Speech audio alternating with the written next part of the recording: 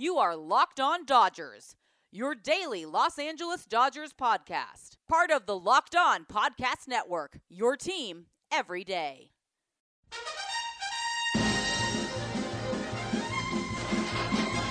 So I say D, I say D-O, D-O-D, D-O-D-G, D-O-D-G-E-R-S, team, oh.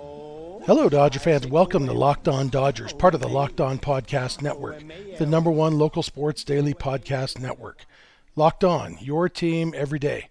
This is the daily podcast covering the Los Angeles Dodgers, bringing you the smart fans' perspective on our boys in blue. I am Jeff Snyder of Baseball Essential, along with Vince Samperio of Chavez Ravine Fiends. Vince, the Dodgers won a playoff series. Dodgers did win a playoff series.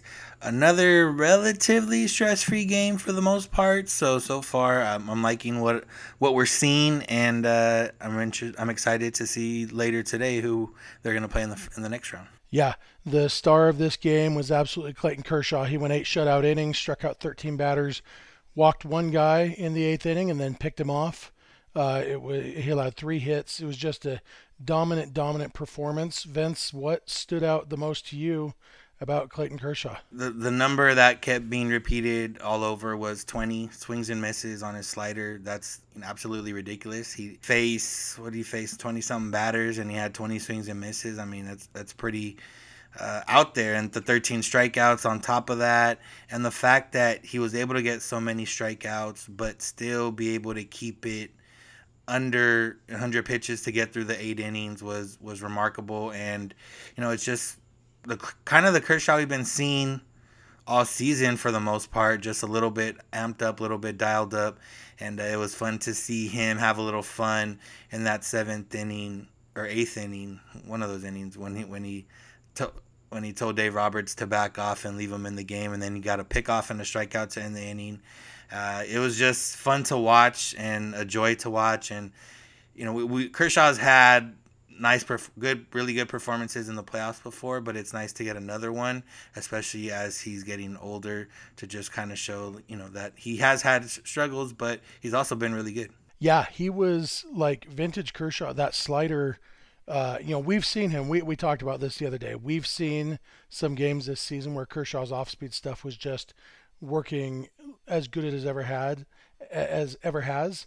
And this slider on Thursday night was absolutely one of those nights that I think that was the best his slider has ever been, or at least as good as it's ever been. It was, his career postseason ERA went down by almost a quarter of a run just from this one game.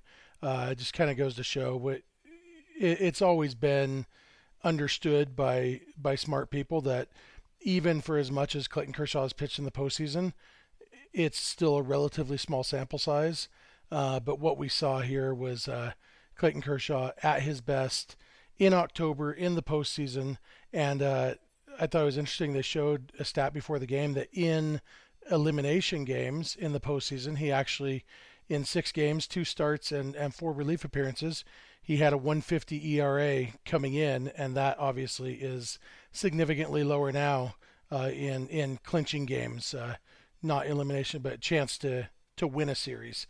And so, Clayton Kershaw, you know how much I love Kershaw, and seeing him dominate like that, one of the happiest moments of the season for me. There may be those people that say, well, it's the Brewers, his offense wasn't good, blah, blah, blah, but, you can only pitch to who's in front of you, and regardless of it, they're a playoff team, even if they're under 500, and they have guys that, have had success and been good before and are good hitters still. So to get it done now, it's nice, it's beautiful, and, just kind of sets up the rest of the postseason. Hopefully that's how it's going to be. Obviously, it's not always going to be 8 innings of shutout, although that would be ideal, but it just shows that, he's ready to go. He's in I don't think this is, any part of it, but a lack of fans maybe keeps them dialed back a little bit, not as amped up, and maybe that helps out a little bit. Very, that's me projecting a little bit, but that's very possible of what we can see with Kershaw going forward. Even if they do make it to the NLCS and World Series when there's fans. 11,000 fans is a lot different than 50,000 fans. For sure, even though hopefully you and I will be two of them. Yeah, I don't know if it's the fans or not, but we've definitely seen from Kershaw this year a little bit more, like you mentioned, him joking. Well, he was still in the mound, or in the game on the mound, and he was laughing. Have we ever seen Clayton Kershaw before this year? Have we ever seen him laugh during a game when he was pitching? Only like sarcastically if he gives up a bad home run or something. Yeah, and even that's more of a grimace. Yeah, and obviously he's still a very intense competitor, but somewhere maybe he's found a little bit more balance and kind of, I don't know, whatever it is. I don't know. Like you said, we're mostly projecting.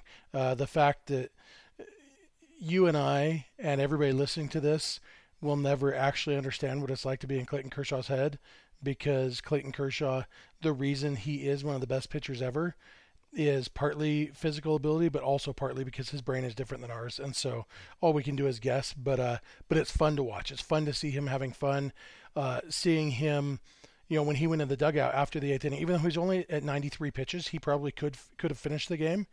He walked in, he knew he was done, and he was smiling and laughing and enjoyed the last inning. And after the game, seeing him joking with Brusdar Graterol when they're, Graterol, as I learned from Carl Ravitz tonight.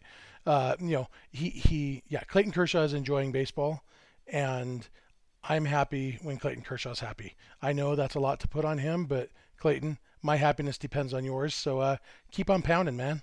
Yeah, I'll take it. Yeah. You have any other Kershaw thoughts before we move on to other topics? No, I know we're going to get into something about the next round in Kershaw, so I'll save it for then. Okay. Before we move on to our other topics then, let's talk about Built Bar. Built Bar is the best tasting protein bar ever. It tastes like a candy bar, but unlike candy bars, it's super healthy. Like, not just not bad for you, it's actually actively healthy. It has a ton of protein, very few carbs, very few calories. Compared to candy bars, it's not even close. Even compared to other protein bars, it is healthier and tastes so much better. If you need a protein bar, don't force yourself to eat that garbage. I'm not going to name the other brands, but you know what I'm talking about. They taste gross. Don't force yourself to do that. Get a Built Bar. You will not regret it. They have a ton of different flavors, 18 or 20 flavors, something like that. They all have chocolate. Some of them have nuts, some don't. And they are good if you're on keto. They're low enough carb that they're good for keto. They'll help you lose weight. They'll help you gain muscle. Whatever your health goals are, I promise you, Built Bar will work in your goals. So all you got to do is go to BuiltBar.com and use promo code LOCKEDON, and you will get $10 off your next order. That's promo code LOCKEDON for $10 off at BuiltBar.com. And keep it locked on, Dodgers. All right, Vince, it's time for our Obscure Former Dodger of the Day. Before we talk about the goings-on in the most recent postseason game, I thought I would talk about a long-past postseason hero for the Dodgers, who, despite being a postseason hero, is very, very obscure. I will be shocked if you've ever heard of this guy, Vince, and I bet most of our listeners have not. And the reason he came up for me, before I tell you who he is, I have this old baseball trivia card game that has a bunch of baseball trivia questions in it, and the game is from like 1985 or something, and so some of the questions are outdated, but I still have the game, and my kids sometimes like to grab it and ask me trivia questions, and my daughter was doing that tonight, and one of the questions was, who hit 2 pinch hit home runs in the World Series for the 1959 Dodgers? Do you have any idea who it was, Vince? Nope. Chuck Essegian. You ever heard of him? I have not heard of him. Chuck Essegian played 6 years in the big leagues. 1.5 of those seasons came with the Dodgers. He also played with the Phillies, the Cardinals, the Orioles, the A's, and the Indians. And I think of him as an Indian just because my dad has a couple baseball cards of him on the Indians, and players from the late 50s, early 60s. When I think of them as who I saw on my dad's baseball cards. But Chuck Essegian in 1959 came over to the Dodgers midseason and only got 4 plate appearances in the 1959 World Series, which you'll recall was the Dodgers' first World Series championship in Los Angeles. And he went 2 for 3 with a walk and 2 homers. As I mentioned, both of those home runs were pinch hit home runs. And that is his entire postseason batting record for his career, those 4 plate appearances. So he retired with a career postseason OPS of 3.417. That is good. And so Chuck Essegian, only other real notable thing about him is he was traded 4 times in his career for a total of 5 players, and 3 of the 5 players he was traded for were named Dick. Dick Gray, Dick Hall, and Dick Williams. So that's 60% of the guys ever traded for him were named Dick, and his name's Chuck, and you just don't meet any Dicks or Chucks anymore these days. So Chuck Essegian is our obscure former Dodger. You have any thoughts? No, let's bring him back with that OPS. Yeah, we could use him. But who we do have is guys like Mookie Betts and apparently Austin Barnes. Austin Barnes got the start on Thursday because Clayton Kershaw was pitching, and he got the Dodgers' first hit in the 3rd inning after Brandon Woodruff had set down the first 8 batters he faced. And then in the 5th inning, he drove in the Dodgers' first run with a 2-out, kind of a seeing eye single up the middle that got through to score Chris Taylor from second base, which ended up being the winning run. And then Mookie Betts hit a 2-run double afterwards, in which Austin Barnes showed off his wheels, scoring from first on a double down the line. So Austin Barnes, in addition to, you have to assume that Kershaw's performance was at least partly due to his comfort throwing to Austin Barnes. Barnes also got the job done at the plate. What were your thoughts on Austin Barnes, Vince? I mean, just like Kershaw, great to see. He had kind of a weird season. We kind of, forgot about him on the back end. Will Smith was doing so well and playing most of the time, and, Barnes was just kind of there. I honestly couldn't tell you any memorable moments from Barnes the last 2 or 3 weeks of the season. But we knew he was going to start when Kershaw got start. They still got Will Smith in the lineup, so that's ideal. But Austin Barnes came through. It wasn't hit hard. He did the barrels were overrated. I think they said 84 miles an hour off the bat, a little ground ball up the middle. I guess it's a good thing that he doesn't have any tendencies to pull, because then they would have had somebody right there, and then he would have been over. But yeah, I mean, this is the type of things that you need in a postseason run. You need the guys at the bottom of the order to come through. You need guys that you don't expect to come through, and then you need your main guys to come through. And for the Dodgers so far, it's been Seager and Mookie, and 3, 4, 5 hasn't really done too much, but that's just a testament to the Dodgers are still able to win the series, not handily, but easily enough and without their 3, 4, 5 guys kind of getting anything. So, any contributions, as we've said, from Barnes is just gravy, especially in a close game when Kershaw's pitching very, very well. Yeah, and another thing that at bat from Barnes in the 5th inning did, there was a pitch to him from Woodruff that Woodruff thought was a strike. It was off the plate, and it was called a ball, and that kind of rattled Woodruff a little bit.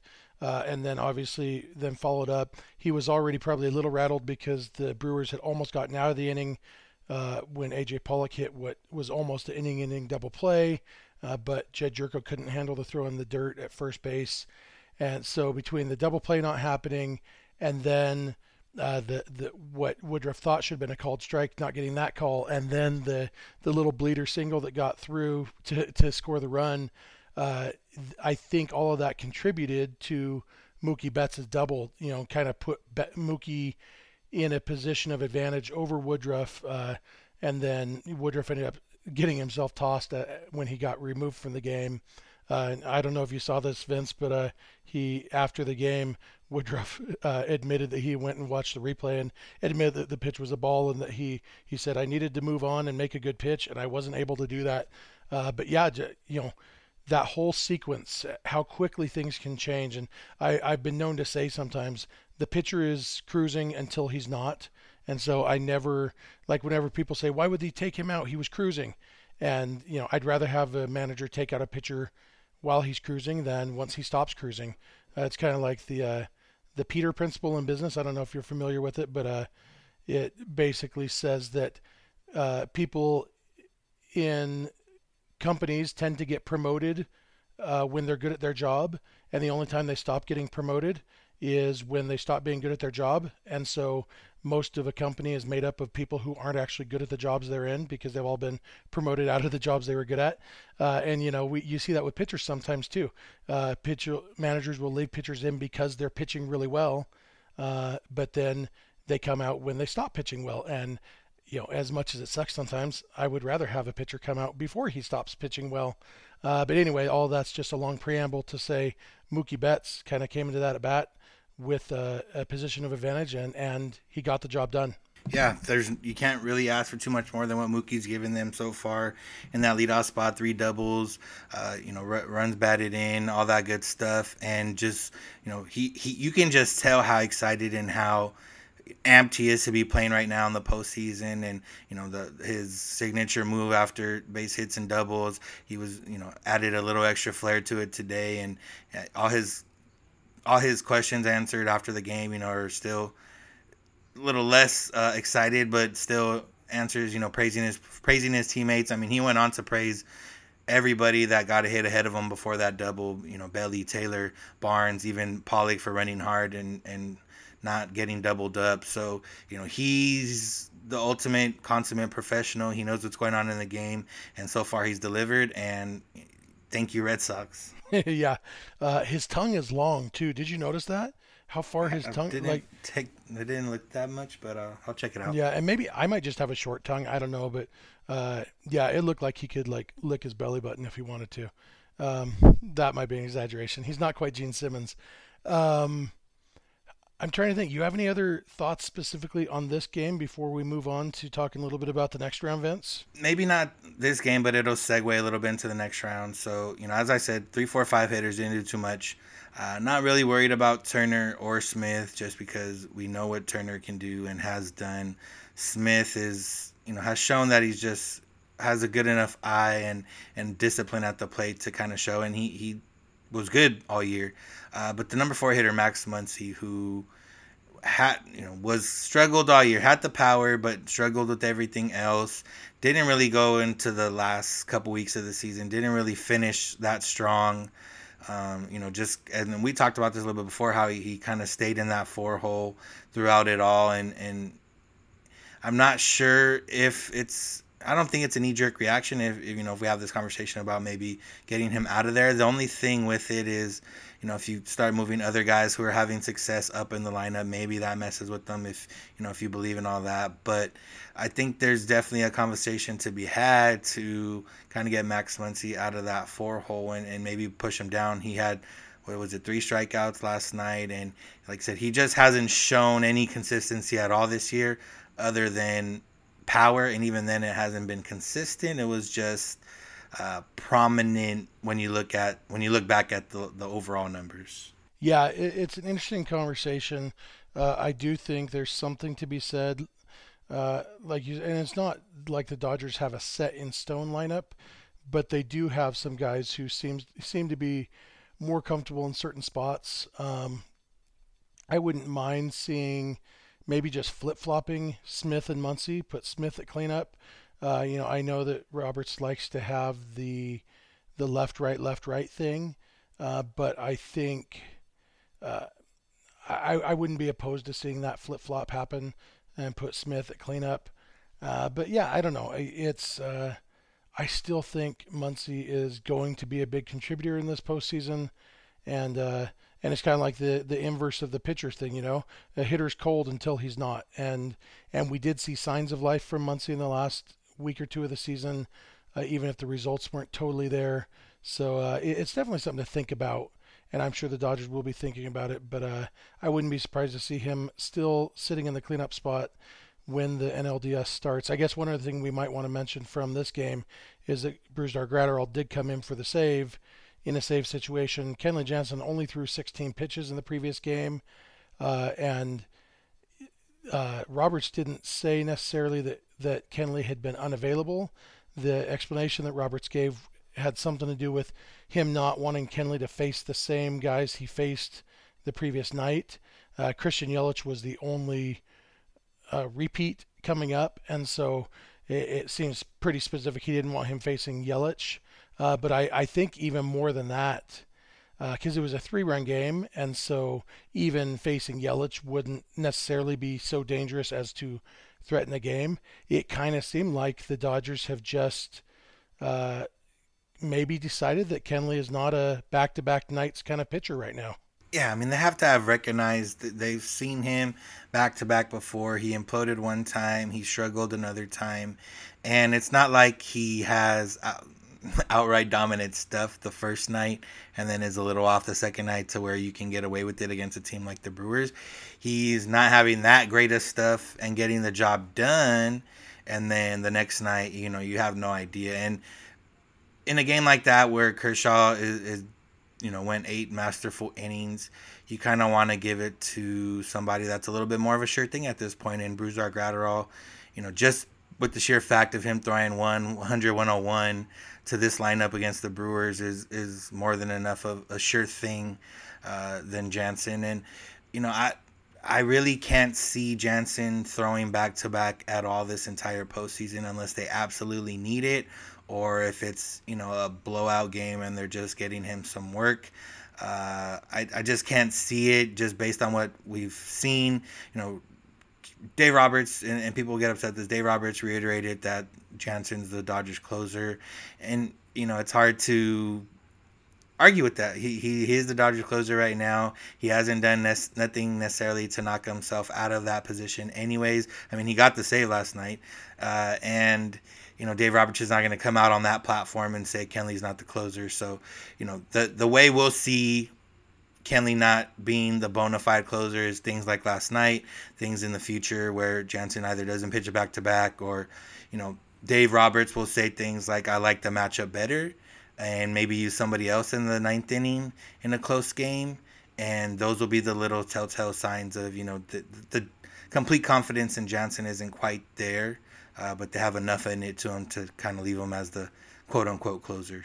Yeah, the good news is the concept of a closer is really a meaningless construct anyway. Saying somebody's a closer doesn't mean you have to put him in every save situation.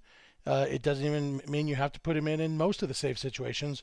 All it really means is I expect him to get more save opportunities than any other individual. But, bullpen by committee.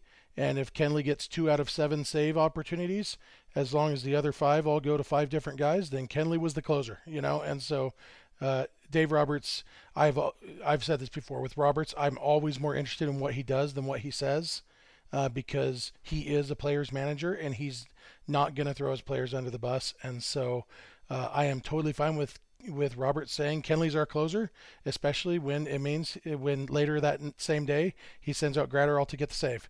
Great. Everybody wins there. Kenley gets to be the closer and Graterol gets to get the save. All right, last topic for today. We'll just touch on this for a little bit. I wanted to touch on it today just because this is our last show of the week, and by the time we talk again Sunday night for Monday morning's episode, the Dodgers might have already announced their rotation for the next round. And I was watching MLB Network after the game on Thursday night, and what did I say that dude's name is? Greg Amsinger? Greg Amsinger and Harold Reynolds were having a conversation about who starts Game 1 for the Dodgers in the next series. And they talked, well, maybe we don't know who they're facing yet, so that might have something to do with it. But basically, Harold Reynolds said he would leave it at Buehler Game 1, Kershaw Game 2. Amsinger said he would go Kershaw Game 1, Buehler Game 2. Either way, that we have, even if Kershaw did start Game 1, he would have regular 4 days of rest. If they went Buehler Kershaw like they did in this round, each guy would have 5 days of rest. But if they went the other way, then Buehler would actually have 6 days of rest. And so, with the blister issues, Amsinger kept bringing up, well, who do you want to be available on short rest for Game 5? I honestly, hopefully there won't be a Game 5, and I think the Dodgers are expecting to use 5 starters or go with a bullpen game in Game 5. It's hard for me to see them bringing back Kershaw or Buehler on short rest, but between the Game 5 thoughts, the Buehler or the blister thoughts, all that stuff, Vince, what are your thoughts on what the rotation order should be and what it will be, and if those match up? Heading into this round, I said, Buehler's still my number one Game 1 starter.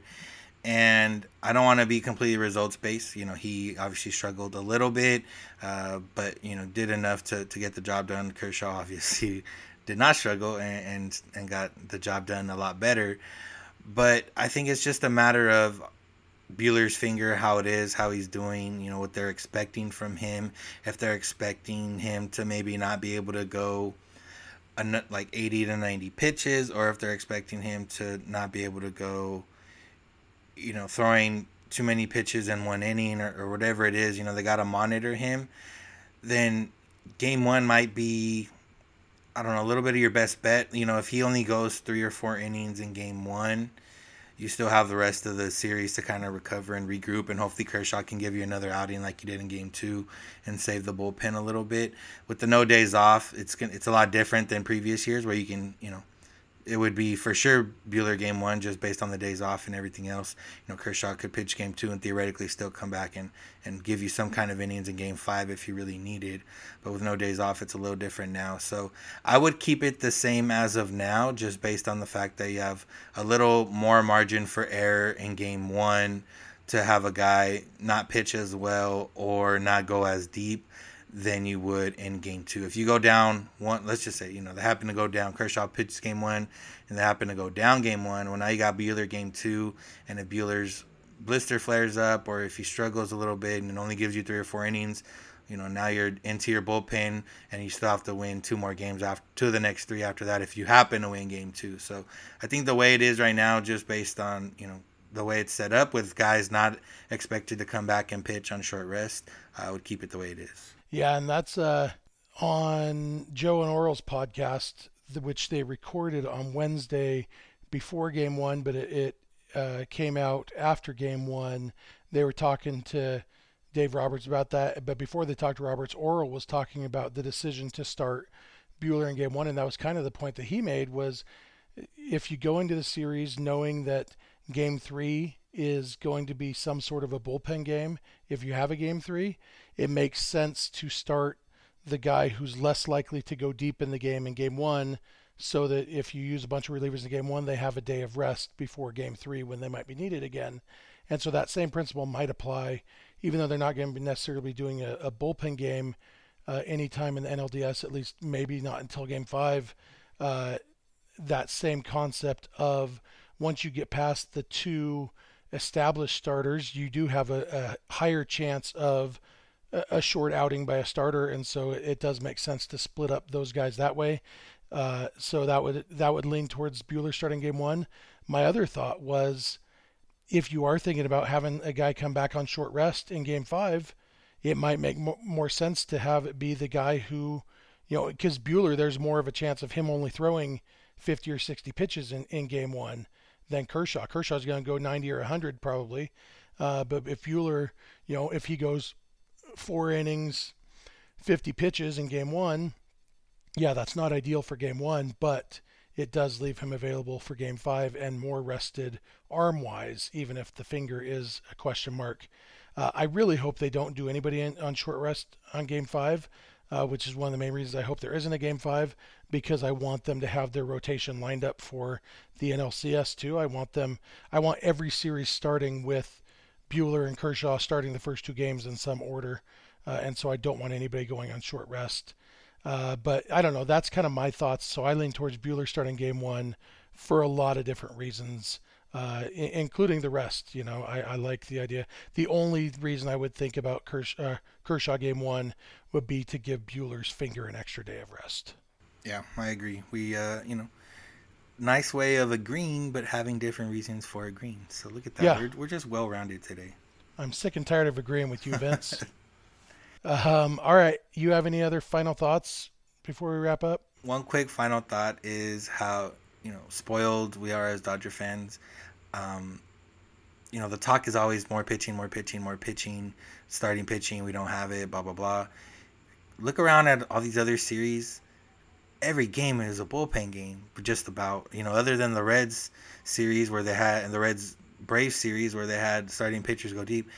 No starting pitchers again out of the 5th inning. I know obviously the Dodgers didn't have that in Game 1, but that was a little bit more maybe saving Buehler and injury-wise, right, more so than too much effectiveness. But, the Dodgers have a deep enough pitching staff to get it done. It's just a matter of actually getting it done.